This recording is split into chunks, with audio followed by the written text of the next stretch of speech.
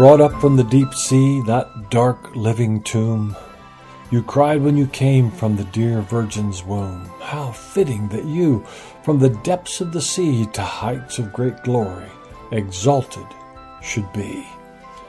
Welcome to the InVerse Theology Project. I'm T.M. Moore. This is Volume 14, Number 2, Creational Theology. In his series of hymns, The Pearl, Ephrem the Syrian, a 4th century deacon in the Syrian church, saw reflections of Christ and his beauty in a pearl that he held in his hand.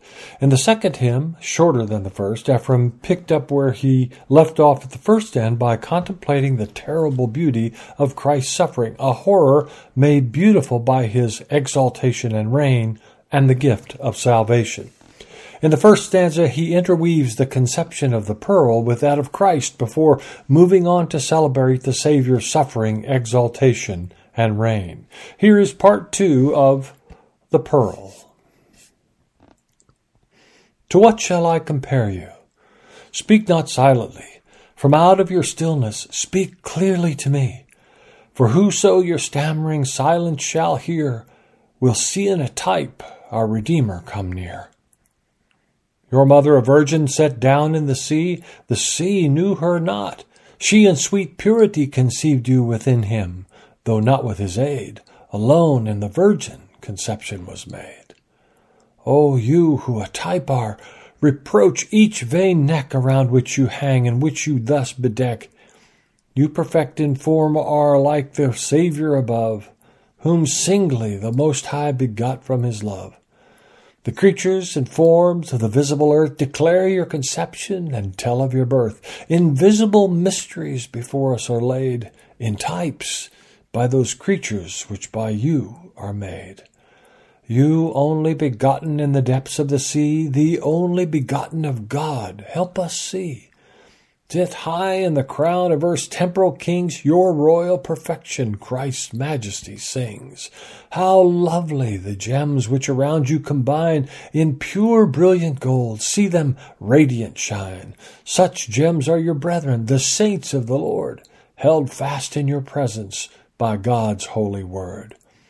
Brought up from the deep sea, that dark living tomb, you cried when you came from the dear Virgin's womb. How fitting that you from the depths of the sea to heights of great glory exalted should be. O daughter of water, once born in the sea, born up now to land are, beloved to be. Men prize you, your beauty they adorn themselves by, as they who believe do the Savior on high. The divers once tore you from the grip of the sea. Now here in my hand you speak Jesus to me. Just so in baptism we rest from our toil in you, as we take on the water and oil. A lamb in sweet silence your nature must be, which as I lay hold of is precious to me. Raised up on Golgotha our judgment to bear, you radiate gleams of God's love everywhere. And the second stanza. How terrible the beauty which in God's Son we see, who clothed himself with suffering upon the wretched tree. The nails passed through his body, the awl bore through his hands, yet suffering was his duty, who reigns o'er all the lands. Though none showed pity on you, nor loved you as they should, their sins were rolled onto your body for their good. Thus you have come to reign, Lord, the rock to whom we cling. Your beauty drips like rain, Lord, salvation free to bring. Visit our website, www.ilba.org, to discover the wealth of resources available to help you grow in your walk with and work for the Lord. Be sure to download the PDF copies of the hymns in the Pearl so that you can sing them as Ephrem intended, albeit in more familiar hymn tunes. You can find them at our website under each installment of the Pearl. Next, in Volume 14, Historical Theology, we turn to the life of Aban, the first saint in Charles Plummer's Lives of Irish Saints.